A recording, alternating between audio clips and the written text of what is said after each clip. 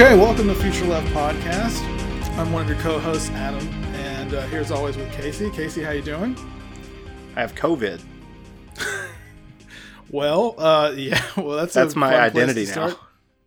Yeah, no. I guess we did have a bit of, a few different kinds of encounters with the pandemic recently. But you're feeling better, right, buddy? Yeah, I'm feeling good. Lung capacity's almost 100% now. So great. We're happy to hear that. We do have a special guest on with us.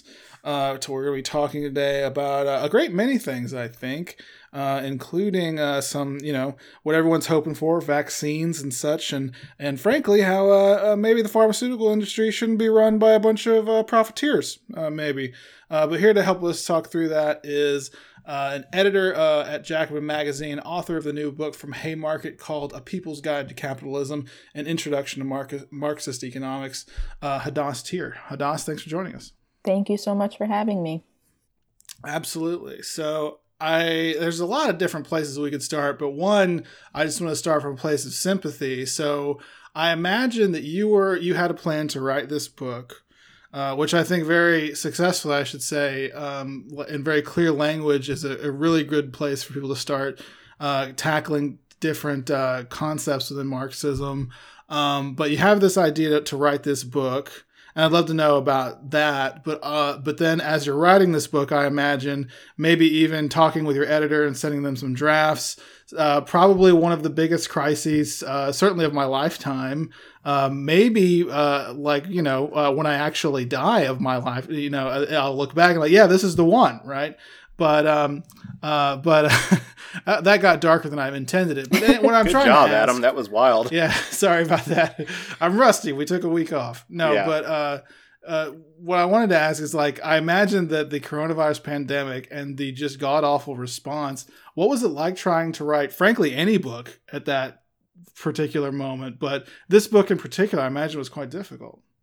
Well, I had written the book before this crisis befell us, which was both a good thing and a bad thing, I guess, in a sense, because what happened was the book was already done and literally about to go to the printer to be printed when the pandemic struck and the economic fallout followed quickly thereafter. And basically, I talked to the publisher, and we were like, okay, well, we have to readjust. And so we basically stopped literally the printer from the book from going to the printer so that I could, as quickly as possible, try to scramble to add. There's a classic stop the presses type. Yes, exactly. It was that classic. Did you get to yell "stop the presses"? I yelled it as loud as I could. Good. Over email. Sure. Okay. So yeah, I mean, it was, in a certain way, it's the perfect time for a book about capitalism to come out, because capitalism is exposed itself in every possible way at this moment. And many people are trying to figure out, how do you understand what's happening? And, in terms of trying to talk about the current crisis in the book and kind of squeezing that in at the last minute in the introduction and in the foreword afterwards, it was challenging, both for the reasons that you said. It was challenging to do anything during the pandemic, but also, it was right at the very start where there was a lot of speculation about what might happen. And it was kind of too early to say a lot definitively, but impossible to not have to talk about it at all. So, so I did my best to try to do that. But I my hope is that the book overall gives enough of a framework and an outline for understanding capitalism that it gives people the context within which to understand what it is that we're going through right now. And I guess I wanted to ask you, what, having written this book and now going through this crisis, because I feel like, I feel like I've been on the left for a large part of my life, but I haven't always been as wise as I am now, as stupid as that sounds. But I feel like what I thought about capitalism before I was a bartender changed when I worked, as a bartender. And then when I had an experience like unionizing a workplace, my thinking about capitalism changed. And certainly this year, my thoughts and about capitalism have changed, and kind of my understandings of it. Certain things have been clarified in different ways. But over the past year, has something become clearer in your mind about the system we live in, or new kinds of thinking you have about politics and capitalism in the midst of this coronavirus pandemic? Yeah, I mean, I think that the most obvious point, probably to a lot of people going through this similar experience, is that no matter how long you've been on the left or a socialist or a Marxist, and I've been a socialist and a Marxist for basically my entire adult life at this point, over 20 years. And as much as you kind of understand in theory how cruel the system is, it's pretty stunning to see literally the extent to which they just do not give a shit about our lives. And it's something that, we all kind of understand at different levels and in different ways, not just theoretically, but through our experiences, obviously. But the extent of it, that they're literally willing to let hundreds of thousands of people die without, I don't know, losing sleep over it, is stunning. And, that all the ways that we've been set up for this, and all the things that, socialists and people on the left have been complaining about for a long time, defunding healthcare and the hospital systems, and, the consequences of agribusiness. I mean, lots of things that people have been talking about for a long time, just, coming home to roost, and coming to fruition in like the most cruel possible way. Well, me and Adam come from, conservative working class Texas families. And what's been heartbreaking during all this is that my family, who are at the bottom of the socioeconomic, or not, at the bottom, but at the lower end of the socioeconomic food chain, you'll hear them making arguments, lines that they're fed by capital. Things like, boy, we can't, just keep locking everything down. It's going to hurt the economy. It's going to hurt the country. When literally they have everything to lose by that philosophy. And you hear them making it so earnestly, despite not, I can't imagine fully understanding what it means. And, when they hear, Texas Governor Greg Abbott say, there's worse things than dying, as he said at the beginning of this, when talking about, how older people who are more at risk, they want us getting back to work. That's what he said. They would gladly give their life to get get this country. They're the greatest generation. It's that level of indoctrination is so heartbreaking, especially when it comes from people so close to you who have so much to lose. Yeah.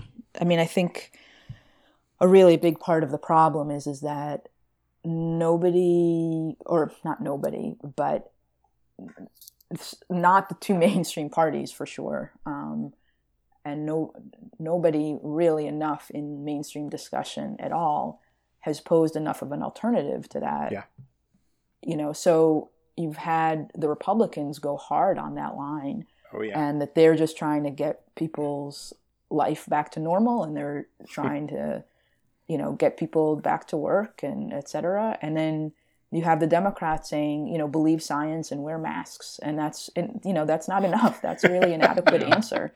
You need to be able to say, no, we're the party of stay home to be safe, and we will pay you.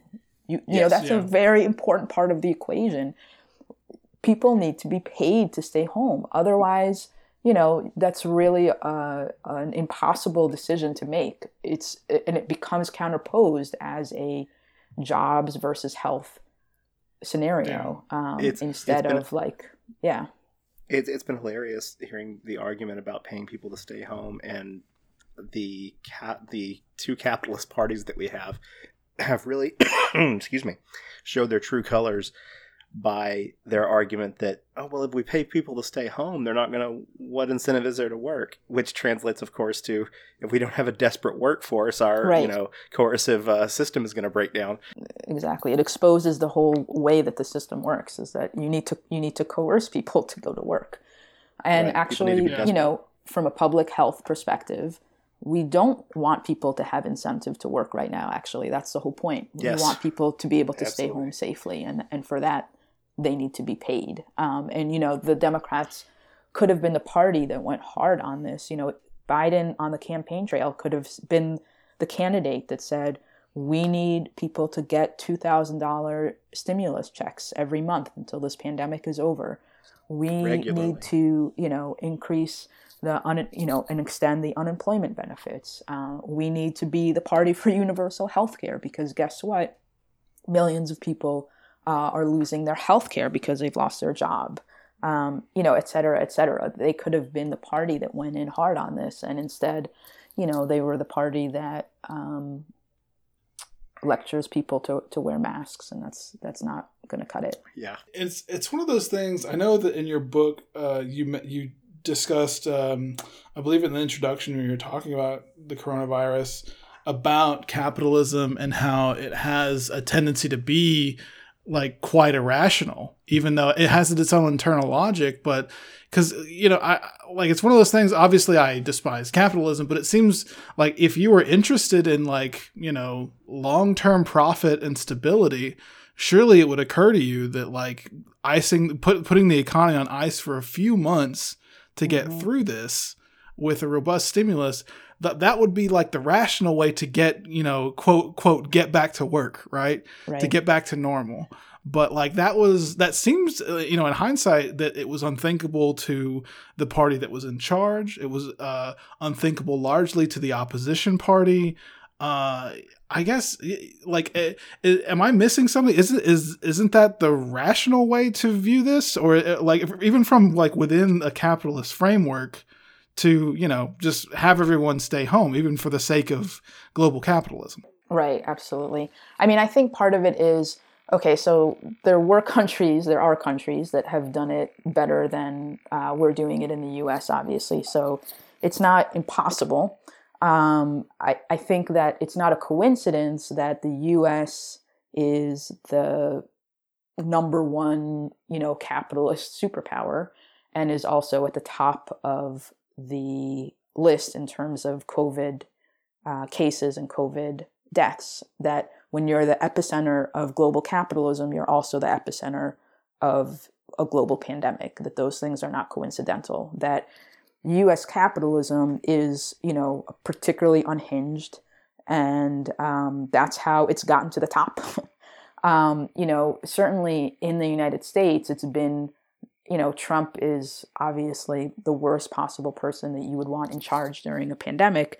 But, here in New York City, where I live, where we have a so-called liberal mayor and a so-called liberal governor, have they been less insane than Trump? Sure, that's a very low bar. But they were, both Cuomo and de Blasio, insistent on not closing things down until later than they should have, and then opening things up before they should have. And, it was a huge fight there with the schools, right? Yeah, exactly. Teachers. It was a huge fight to close the schools, and then it was a big fight leading up to the fall. De Blasio insisted, by hook or by crook, he's going to reopen these schools against the wishes of teachers and actually most parents. But the reality is that business needs to function, and in order for businesses to function, you need working parents to be able to send their kids to school so that they can go back to work.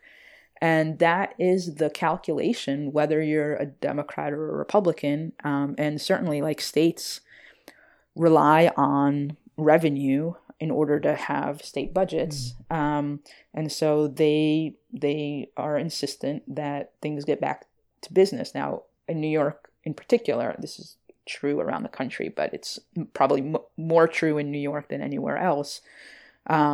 There's plenty of money if they would just tax the rich, but that's not right on the agenda. And the reason that it's not on the agenda is what I was starting with, which is that the U.S. has gotten to the top of the global totem pole precisely because that kind of thing is not on the agenda, that corporate profitability has been pushed through and rammed through for decades at the expense of the American working class. And that's kind of how we've gotten here. Yeah. Well, and how could that ever be on the top of our agenda when the people making the legislation are the same people who would be taxed heavily? Right. Exactly. I mean, it's, one thing that I loved about the book, this is just my personality. I sort of followed this in my sort of academic life as well, but like, I like getting to the origins, the roots of things. And in your book, the first chapter is about the sort of origins of capital or capitalism.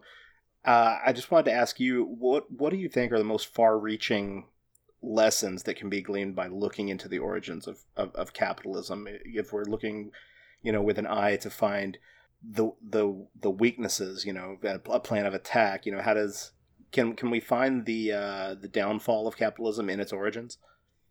Well, the first, maybe most basic point to say is that the fact that capitalism has an origin means that it can have an end. Right. Yeah, you said that in the book. I love that. Right, exactly. It's not an intrinsic human quality. It's not built into our DNA, which so much of the way that kind of mainstream capitalist ideology and our education system and everything promotes this idea that we're just kind of naturally like this. Sure. And that's just not true, and for the vast majority of human history, human beings lived in hunter-gatherer societies, which, had varying, different social organizations. They were much more, by and large, egalitarian than not. And there's, really some interesting anthropological studies done about that. And that's beyond, the purview of my book. But the point being, and I think I use this example in the book, that if you were to compress the whole of human history into one day, into like a 24-hour period, the amount of time that capitalism has existed is literally the last 3 minutes of a 24-hour period. It's a very small fraction of human history. And so that's the first point to say, that there's nothing just naturally human about us developing this particular means of social organization. What I try to lay out in kind of broad brushstrokes, obviously there's a lot more to be said about it, and there's many books that have been written about this topic in particular, and I just try to lay out like a quick framework. But what I try to lay out in my book is just to say that there were particular historical circumstances that led us to the capitalist form of social organization, and that it's useful to look at what did capitalism need in order to develop. That you needed to have a population that cannot sustain itself. That can't independently sustain itself. You had to rip out, basically masses of people from the land that they lived on in order to make people employable. Employable in the sense not only that they could work, but employable in the sense that they had to work. And that really is a prerequisite for capitalism. So that's one thing to say. And the other thing to say is that capitalism, as it began to develop, basically went through that process quite violently, and also at the same time, separated the masses of people from the land, both physically, but also separated basically our connections to the land. And as capitalism developed, the planet and our natural resources became basically just inputs into a productive process, that human labor and natural resources are basically just seen as economic inputs, not into, precious life form that needs to be sustained and cared for. Right. So, there's other things that you can draw from that, but I think one of the important things to draw from it is that the current conditions that we live under, where we have to, the vast majority of people have to work for a wage, and that all of that is circumscribed by that basic historical condition, that you have to understand that being the context, that we don't have a choice of whether to work or not work, because we have to work in order to live. And that is sort of the starting point for how we, how we approach the situation that we're in. I also love the fact that another big point that you made was that the sort of meritocracy myth of capitalism is just that. It's a myth that the people who are successful, there's a very clear line of success coming from previous success. That there's very little. I always think it's funny, people talk about within capitalism, you can have these rags to riches stories, and I always think that's extremely uncommon. That's why these stories are worth telling when they happen, because they're extraordinary. And you sort of draw that the line of early capitalism, the people who were empowered, the people who controlled capital, were people who already had power and wealth. Right, exactly. I think that's completely right. And the mythology of capitalism is that, people have either worked hard or had genius ideas or what have you to miraculously wind up with the vast majority of wealth on the planet. And that just makes absolutely no sense. Doesn't make sense historically, doesn't make sense theoretically. Like, it's just, it's completely nonsensical. But it seems so because it's part of the, it's literally part of the air. That mythos is part of the air that we're born into. It seems so self-evident. But when you start taking it apart, it's so obviously incorrect. But sorry, I'll let us move on from that. I'm so enthralled by the conversation of the origins of capitalism. Well, the funny thing about like the the rags to riches and mythology like that is especially when you're looking at like the tech industry, I feel like so many of these platforms are just recreating old forms of labor arrangements, and or even even like goods and services. Like, I think Netflix, or one of the, I think it's Netflix. They're interested in creating basically like a regular schedule that you can tune into. They're basically like, now that they've innovated and disrupted, all of the media industry, I suppose. Now they're going to recreate the television station, right? They're creating network television. How brilliant! How genius, though, Adam. Like, who could have that idea? Or Uber, which is basically just the same taxi service, but with like no unions and fewer like. It's just a more coercive version of the taxi system. Right. Yeah, it's the genius of disruption. But I guess I think we can move to the pharmaceutical industry, because I think that there's a lot in, well, just reading your article from this past summer that was in these times about nationalizing the pharmaceutical industry. I think there's a lot of different concepts that you kind of you touch on in your book, obviously. But just a little bit of context. So on Future Left, we often play a game called Control-Alt-Delete with a given platform or what have you.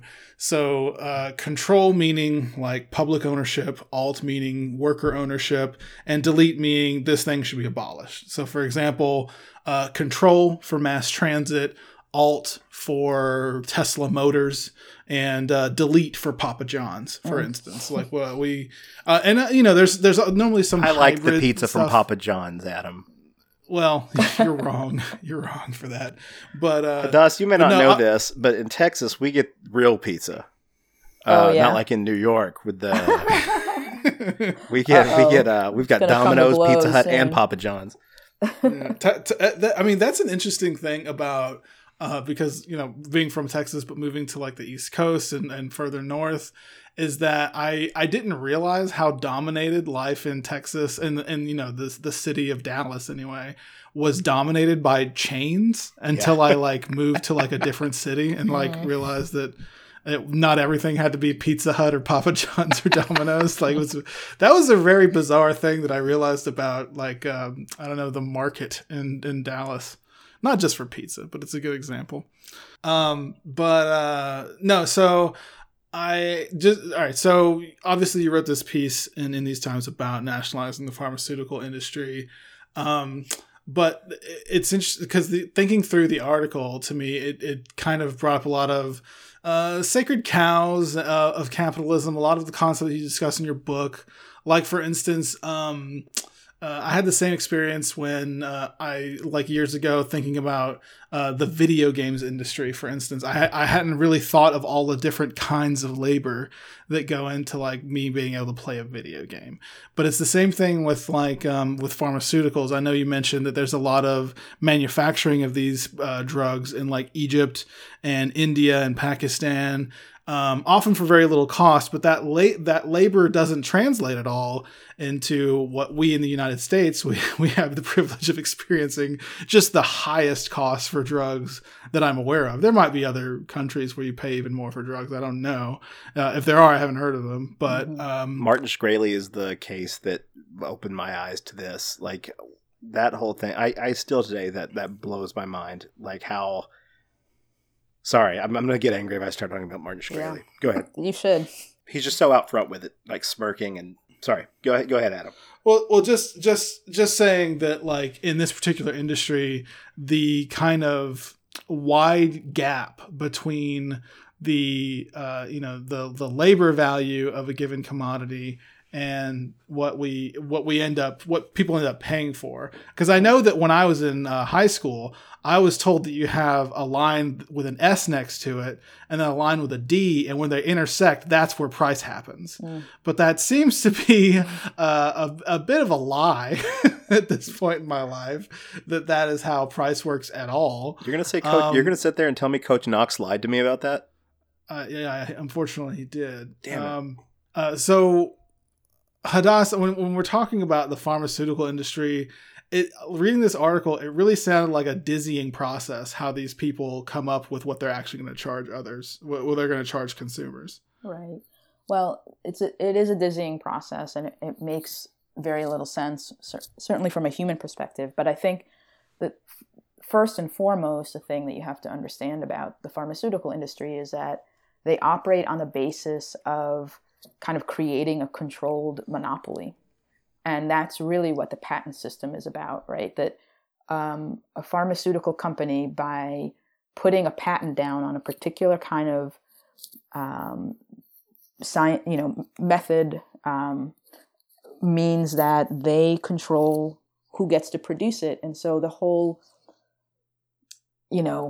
theoretical ideology of capitalism and the free market, where you have everyone producing and whoever can produce it most efficiently are the people that win in the market, that's complete bullshit. In general, it's not really how it works, but it's certainly not the case how it works in the pharmaceutical industry, because they create their own kind of fiefdoms and monopolies, so that we're in this insane situation right now, right, where you have companies like Pfizer and Moderna who have gotten ahead of the pack in terms of the race for creating effective vaccines for COVID. And there's a whole backstory there about, how they got there and how much public money was invested into that research to make that possible. But now they are the owners, they're the sole proprietors of these vaccines that they've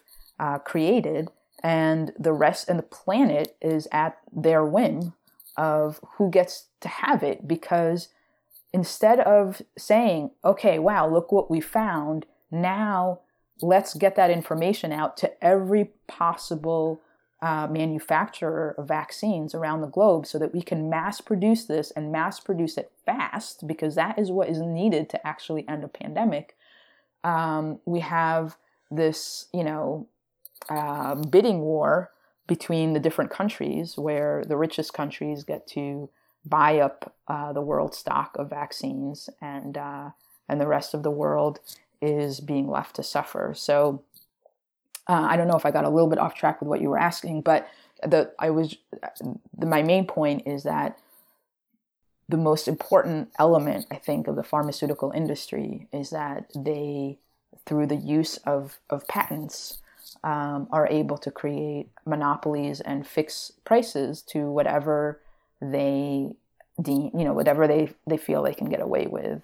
And that's where the whole kind of cost effectiveness, analysis comes into play, is not how much did it cost to produce this, but how much can I get away with charging for it. So that's interesting, because I've always been really confused by any kind of justification for intellectual property.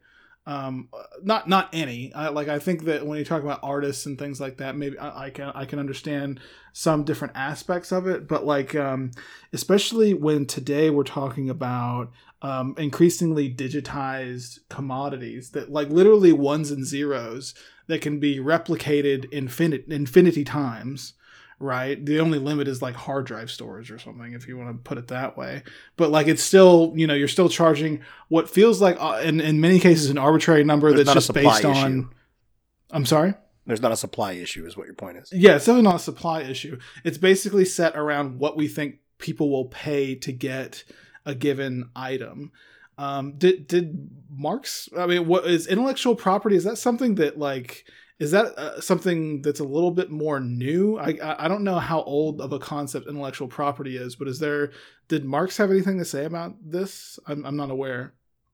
Yeah, that's a good question, and I don't think so. But I think, he certainly had plenty to say about monopolies and about the way that, the way that supply and demand can be distorted in order to impact the prices of things. But yeah, it's, I think, a relatively new phenomena in the way that it is currently structured, for sure. I don't think it's a completely new phenomena to capitalism, obviously, but sure. There was this move in the 90s at the World Trade Organization for, I forget what TRIP stands for, trade rights and I don't know, some combination of the words trades and rights and intellectual property, but basically an international treaty that all countries that participate in the World Trade Organization are obliged to, which says that every country has to respect these patents from other countries. And that's that has just increased the level of control that certainly pharmaceutical companies have in determining the ways and the amount that pharmaceutical products can be produced. And what's insane about it is, it's insane for the reason that you were just saying, so much of this stuff could just be repeated and so much is digitized, etc. It's also just insane on the human level, right? It's one thing to say you could make, a crazy amount of money producing, whether it's video games or something else, and it's not to minimize those things as important to people's lives. But, when you're talking about literally life or death situations, the fact that it is completely and perfectly legal to price fix when to it hold comes people medically hostage. Yeah. I mean, it's just absolutely barbaric. This is supposed to be the most advanced that human society has produced, and it's absolutely not. Well, I was talking to someone the other day. They were like, you don't have people like Jonas Salk anymore, who are sort of these humanitarian, inventors of, pharmaceutical products who, I think what did he charge, like $1 for the patent for it to be just, and the reason is pharmaceutical companies. Like, you don't have, it's rare that you have individuals, coming up with, individual, gentlemen, quote unquote, pardon the gendered terms, these gentlemen scientists, coming up with, these things on their own. Now you have teams of people, so that the work is spread amongst, different people, so it can't be pinned down to one person. So it can be more easily commodified and claimed by these companies who have the scientists, working in their name. It's not even about scientists. Scientists don't create these anymore. The pharmaceutical companies do. That's how we see it. Right. And the reality is that it's we have scientists to thank for where we're at, who have been working around the clock. Right. And scientists are, in a position of having to like beg for resources, right. Both for the research and then, to team up with a pharmaceutical company that will take what they've already done and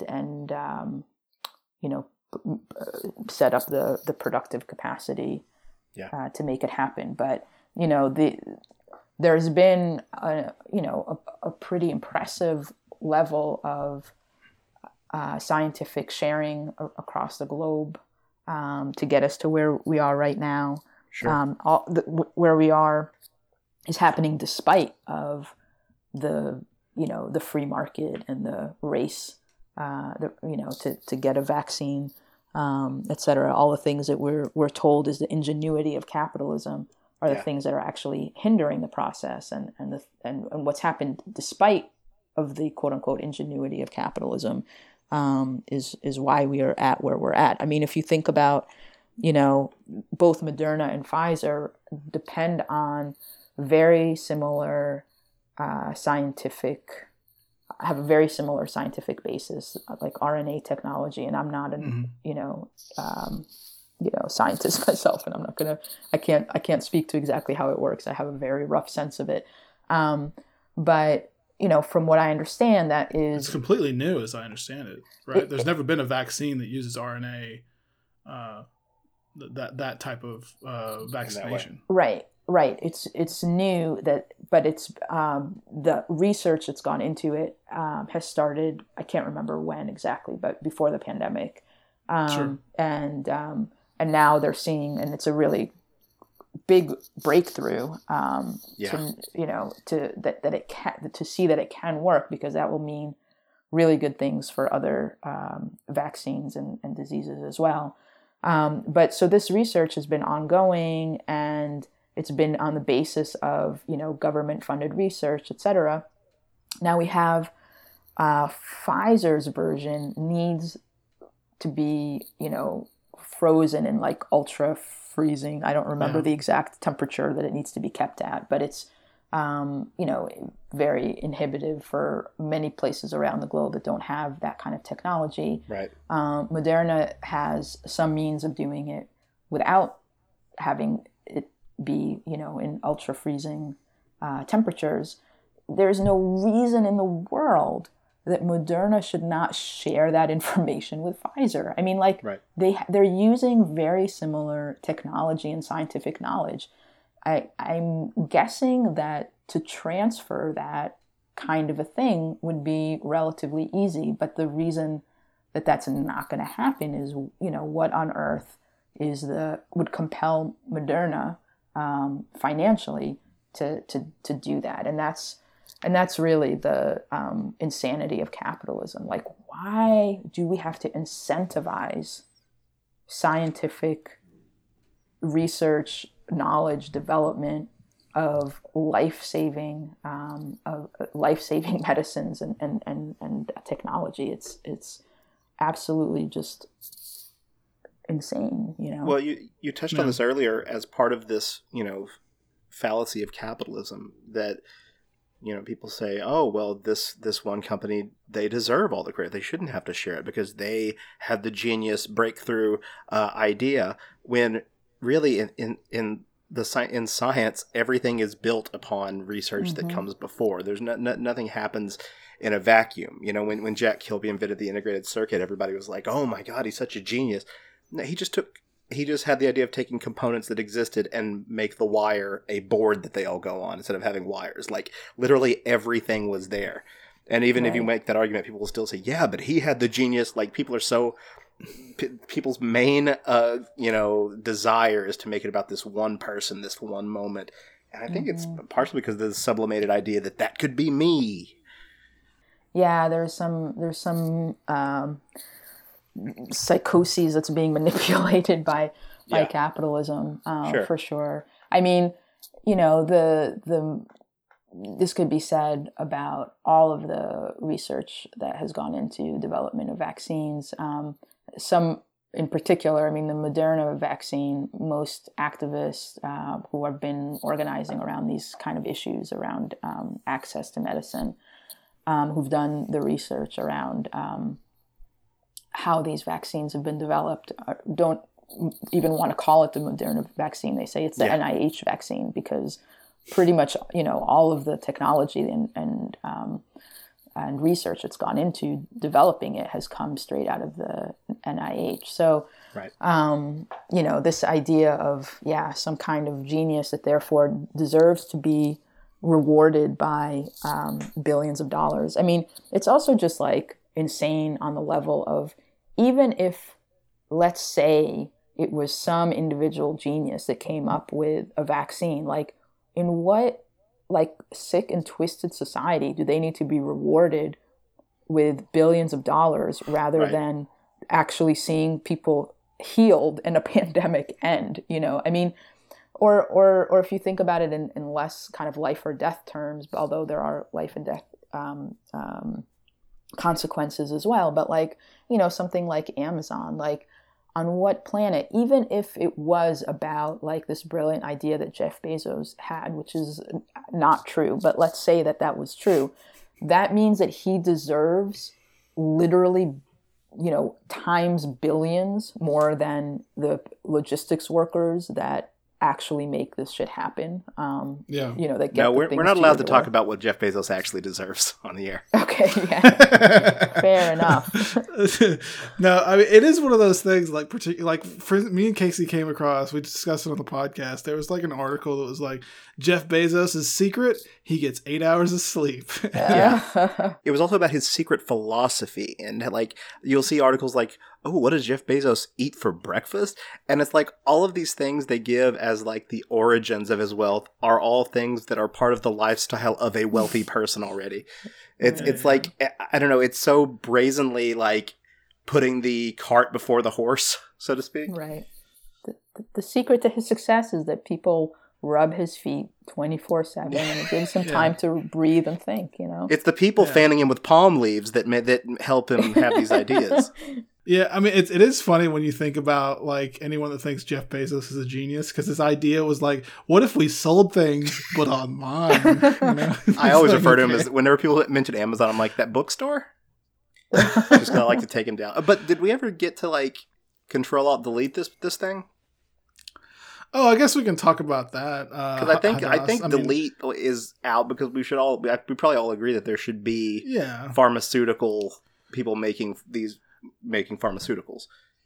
And I think it's fair to say that, like, I know you're writing, when you wrote about nationalizing the pharmaceutical industry, it's part of a specific discourse. I'm sure you're not opposed to, like, some level of worker control and things like that. But like, when you think about, what a pharmaceutical system might look like under socialism, like, what do you think about the kind of democratic, publicly owned stakeholder versus the workers that work there? Like how, like, because this is kind of an enduring question when we think about this, is like, even when we talk about like schools, like obviously there's so many stakeholders when it comes to a school. You have parents, you have the students, you have the teachers, and local governments and things like that. If you wanted to really think about how to democratize the education system, but when you're thinking about the pharmaceutical industry, and I'm sure you know more about the kind of supply chain and the labor that goes into it. Like, how do you do you have a way of thinking through, what worker control looks like versus public control? And I don't know, do you have a way of thinking through questions like that? Because I guess it's just something we always end up kind of bickering and thinking through about a little bit. Yeah, I mean, I think that in general, I would say, first of all, that thinking through the way that a democratically planned economy would work, I think is a complicated question because we live in a very complex society, right? So I'm absolutely in favor of worker control, but I think that the question becomes, how do you connect up worker control and, worker control of the workplace and what gets produced and how, where the people that are on the floor, and that doesn't just mean the people literally producing it, but that includes like the scientists and the all the different levels having input into how things are produced and what, and certainly if we gave scientists and immunologists and so on control rather than a profit-driven pharmaceutical company, we would have very different results in terms of the people that are, that are manufacturing products, have a lot more knowledge about how to do that in the safest way possible, et cetera. So those things are all absolutely necessary. They need to be connected to a broader kind of democratically planned system where the needs of the global population are accounted for. And I think that, is a more complicated question of how do you link those two things. I think that it's obvious that, when you take out the profit motive, that immediately you have a much more clear shot at doing it right. Because then what you're motivated by rather than profit is what's needed. But then, you have to figure out, during a pandemic, it's obvious what the priorities of the system are, and pouring all the resources that we can into that. But then there's just tons of needs that, no one particular workplace or sector has all the knowledge of. There's diseases that are extremely rare, that, right now the way that it works in the pharmaceutical industry is that, one particular company will pick up this kind of rare disease and put a patent on it and drive the prices way up because they don't have any competitor. And that's what makes it worth it for them to produce something on a relatively small scale, is that they drive prices way up. So in a not profit driven system, you would need to think through all the different implications of what's needed and how do you go about organizing that, and that needs to be done, I think, on a global scale. Absolutely. Casey, did you have any other questions on your end? No, I think we got to the. I think we got more than Control-Alt-Delete. Like I think we fleshed it out a lot more than normally our game just puts like a single word response on it, which it often deserves a lot more than. So I think I'm satisfied on that end. Yeah. Well, I think like before we close, like I don't know. I've been like you mentioned earlier that like one of the biggest lessons of the pandemic for you has been like just the scale of the cruelty of this system, and I guess that's what I've been thinking about today. Because I learned today that the doctors have like basically told a family friend of my family he has COVID, and he's told today that basically he's not going to make it. I mean, to be clear, he wasn't told this; his family was told this, and that's sad in and of itself. But taking another step from it, like I know that most likely he contracted the virus because someone in his family works at Walmart and is working in those conditions, and this person is beyond retirement age. So like so like it's one of those things that like someone that like in any like just society shouldn't have to work in general to survive is like working there's layers during a and pandemic. Layers. There's layers. Yeah. There's layers and layers of capitalist injustice under this. Yeah. And just like and I don't know. I guess I was just pissed off today at like just the cruelty and like the, just kind of like honestly, like the best way to put it is I was just hating America today. And I'm not trying to be like one of those like ultra left podcast guys that are like, the CIA did 9/11, Pearl Harbor was praxis. No, I'm not. That's not what I'm trying to do. But I was just, I don't know. It's been like a difficult day. I mean, even though like me and this person weren't super close.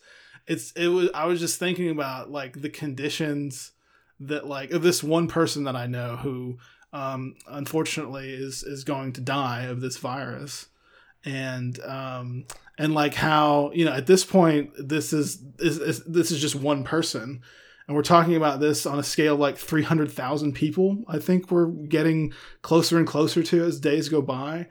And I don't know, like you said, Casey, just the layers of like bullshit that surrounded, this one incident. And I'm sure every single person that's been killed or impacted by there's got to be hundreds. There's got to be hundreds of thousands of stories like this.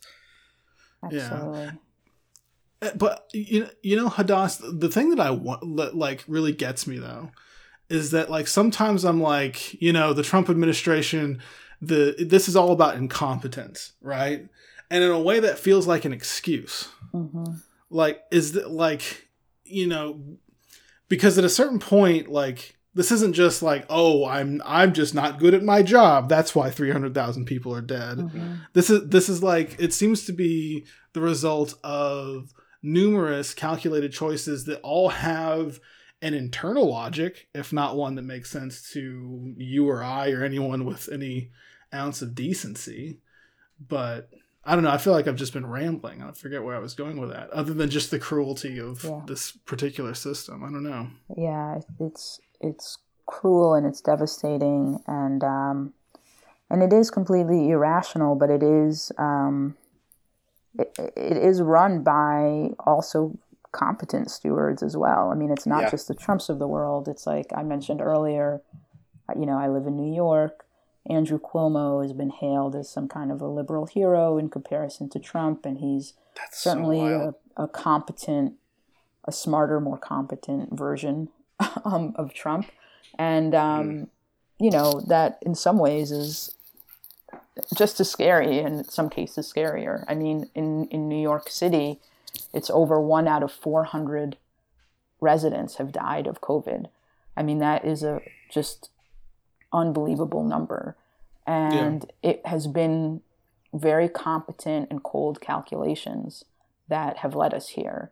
I mean, there's the, Cuomo managed to waive liability for nursing homes during the pandemic so that, they got away with just awful, awful conditions that let the most vulnerable in our society die. There's decades of purposeful again, very competent negligence that have destroyed our public hospital system. I mean, in New York City alone, I'm trying to remember the number of public hospitals that have closed over the last number of years. It's like something like 12.